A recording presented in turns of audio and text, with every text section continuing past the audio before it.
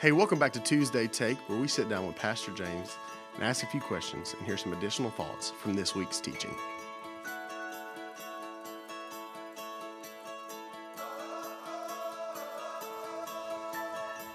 Pastor, how are you? Hey, Shane. You doing all right, man? Yeah, man. Good. Get your coffee? It smells great. It does smell good. Yeah, I just worked out this morning with my sister and then drank a little Gatorade. Nice. And then said, I'll just get a little coffee when I get home. Or not home, when I get to the office. Not H2O? Well, I had water. I had like the Gatorade packet. Gotcha. I gotcha. So it was like a combination of the two. Yep. Yeah. Because I think sometimes people think Gatorade is even better. And it's good. It'll replace electrolytes. But water is also great. So Yeah, and it's also tasteless. that's exactly.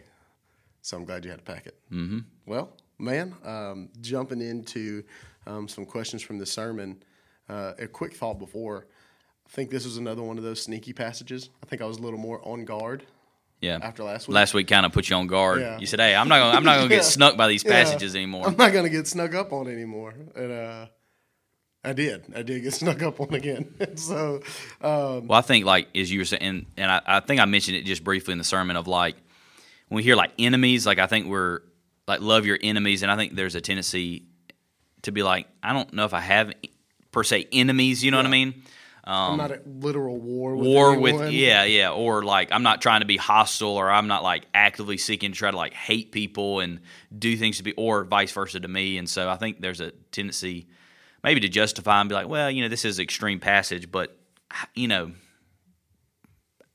it does apply to me, but maybe not. And then when you really start to unpack kind of what it means, and you're like, well, okay, well that probably does apply a lot more to my life, and gets in our business and our life, and really tries to. And I think that's what he's, as we talked about Sunday, that's what he's calling for, is this radical type love that looks very different than the world, and kind of really calling out, the differences. Yeah. So speaking of that radical love, why do you think it's so hard for us to understand that? Like this love that we're supposed to love people with. Why is it so hard for us to really grasp that? I think it's hard to grasp it because it doesn't come natural to us, I think like because of our sinful, and when I say natural, I mean like because of our sinfulness, our sinful nature, we tend to treat people conditionally. We tend to treat people not with this type of love. And just if we're honest, whether it's in our daily life, in society, in the world, in our culture, movies, books, it doesn't matter. Just go. I mean, you never see this kind of love demonstrated, of where you're actually able to love. And when we do see examples of this, like I didn't even bring it up in the sermon, but have you ever read the book Unbroken? It's by Louis Zamperini. You ever read that book? I have not. You have not? Okay. It is a fantastic book. I read it a couple years ago, and it's a true story of a guy that basically gets he's a prisoner of war, and he gets by the Japanese and just gets tortured. Like when you read it, it's they actually came up with a movie about it. I think I've heard of the movie. Yeah. Book's better than the movie. For anybody that wants to know. But it's a crazy story of redemption, because like at the end he comes home, he ends up being alcoholic, his marriage is on the rocks. I mean, it's all these things. And one night he goes, basically his wife gets saved, and he goes to this crusade with Billy Graham preaching, and he gets saved.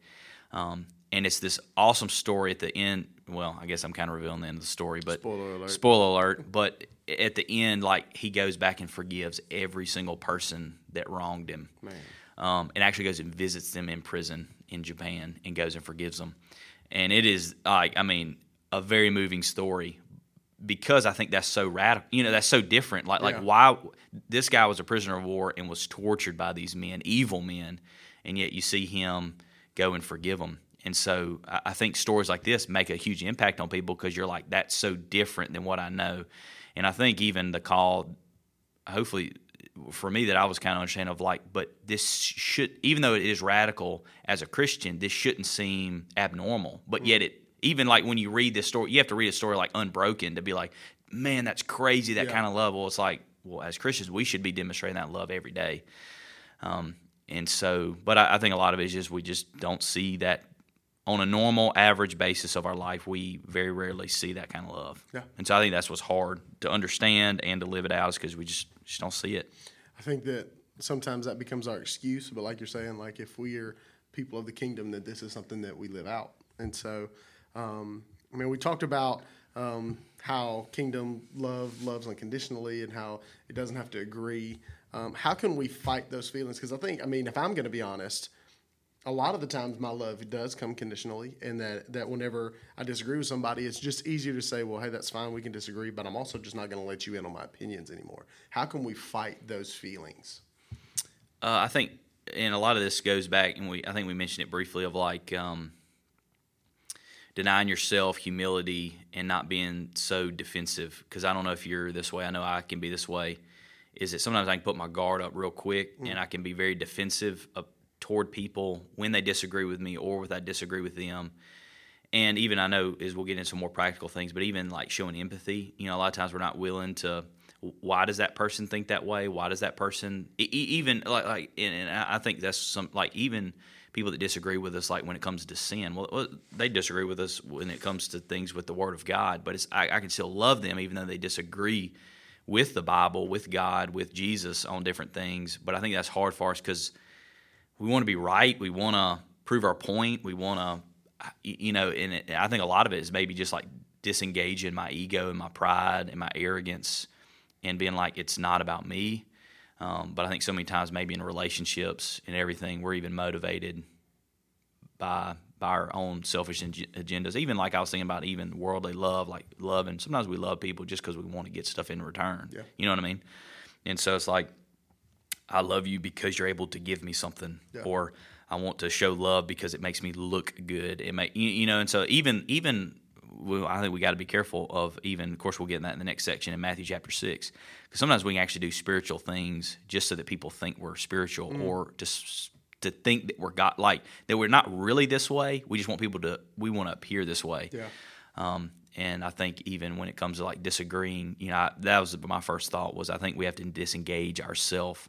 And that's hard for me to do, because especially when it's something that really hits a nerve of something I care about, and that's with everybody. When you care about something, you want to fight for it, you want to defend it, and that's good. We want to defend things, but I think learning how to do that in a way that doesn't come off as I don't care what you have to say, I'm done with you, I only believe this way, but being willing to have dialogue, relationship, and maybe even at the end of the day saying, let's agree to disagree, of like, we don't see eye to eye on this thing, and that's okay, we still love each other, we're still going to have a relationship together, this isn't going to, but, there are more extreme examples where sometimes it's like sports or things that don't really matter, even though we sometimes make them matter, or some things that are like actually really, really serious of like lifestyle or things that people have harmed or wronged us, and so I guess there's a scale, of things, but no matter the scale, that we're to love even if we disagree.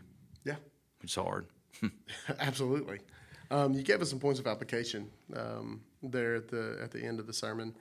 How can we practically live those out, to daily walk in those things? So one, and I left it to the end,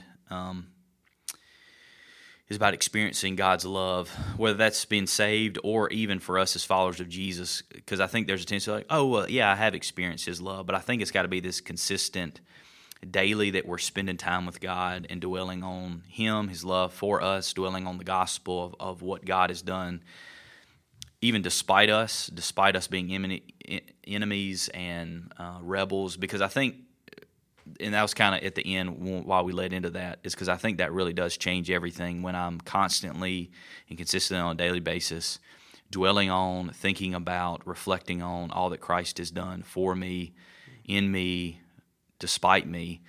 And that should motivate me to then demonstrate that same type of love. But if I'm not thinking about the gospel, if I'm not, and that's, one of the things we say here is that we want to preach the gospel to ourselves every day. Yeah. That's why, is because this is so hard that if you're not dwelling on the love that God has for us, it's going to be really hard to then give that love in return. And so I would say first, like practical of what we can do is just to spend time with God. In His Word, prayer, and even every day. Like one of the things that I've tried to start doing is like even just like every day remind myself of the gospel of God, I didn't deserve this. I don't warrant this. You just did this because you set your love upon me. I don't deserve to be your son, but yet you made me a son, and how even now of times when I disobey you, and even I disagree with God on things, and I'm in the wrong, and how yet God still, it's like the more I'm dwelling on that, the more I think that will help us then show that kind of love, And I notice this too of usually I'm unloving usually when I'm not spending time with God, and I'm not like really engaging God.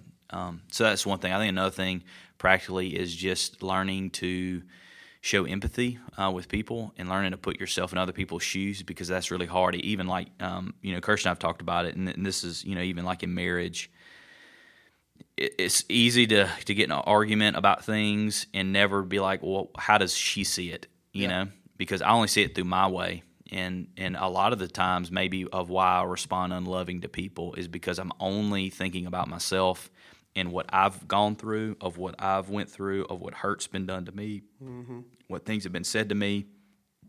And yet, in our own life, I need to step into someone else's shoes. What are they thinking? How are they hearing this? Yeah. What have they gone through in their life? What do we say this? You've probably heard it said this, hurt people hurt people, and not that it justify hurt done to us, but even maybe to give a deeper understanding, well, maybe they hurt me because they've been hurt, they've went through some traumatic things or some difficult things, and maybe they haven't worked that out, so they're just projecting it on me, and so, not that makes it right, but even to help me kind of even have empathy. And so I think that's one of the things that we can do is just to start, but that requires effort. And most of the time it's like, I'd rather just think what I want to think and not put myself in someone else's shoes. And so I think that's one of the things. And then as Jesus says, to practically is to begin in our prayer life to pray for these people. The name, I don't know if people actually wrote down a name, but whoever that name is, or it could be a list of people, to say, hey, actively on a daily basis, I need to start praying for them specifically, and not just like, Lord, I pray for them. All right, let me move to the next. Like to actively engage into praying, or come to Lord, like I've been hurt, or this is help me in loving this person well. I think sometimes with the prayer aspect too, we'll jump, because my first knee-jerk reaction was, I don't have anybody I'm really kind of beefing with right now. Everything's okay, so I guess I don't really have to pray for anybody. But I was talking with some people about it, and a few people are like, well, I got to pray for some political leaders I may not agree with. Right. And so this doesn't have to be necessarily a personal person you see every single day. This could be someone that you do disagree with on a grand scale. That it doesn't have to be, I see them every Wednesday, every Tuesday, every whatever. It could be. It could be somebody that's very personal, or it used to be someone that was personal, like a friend or a family member. Or, like you said, it could be somebody that we don't really know. Yeah. And it could be just somebody that we have seen, they're the enemy. And even now, on social media right now, there's just a lot of opinions, and everybody's mad at everybody right now. And, and just to say, well, are we praying for them? And not just be like, I'm trying to be super spiritual, but, I think this would be a good rule probably to put into place is before I post anything about someone, have I prayed for them first, and maybe not just like, Lord, I pray for them, and then let me post something, but even, just spend time with the Lord on these things. Take these things to the Lord. Don't just vent it to everyone first. That's probably, usually when we see things, we just want to immediately knee-jerk react and post or say something or text or call, and maybe we need to like sit on it for a little bit, pray about it, and that may help our response anyway, to be more loving. It's just maybe don't respond right away on exactly everything you feel and just blurt out, just give out everything that you're feeling, to process things, and think about things before we just say them or do them. Absolutely.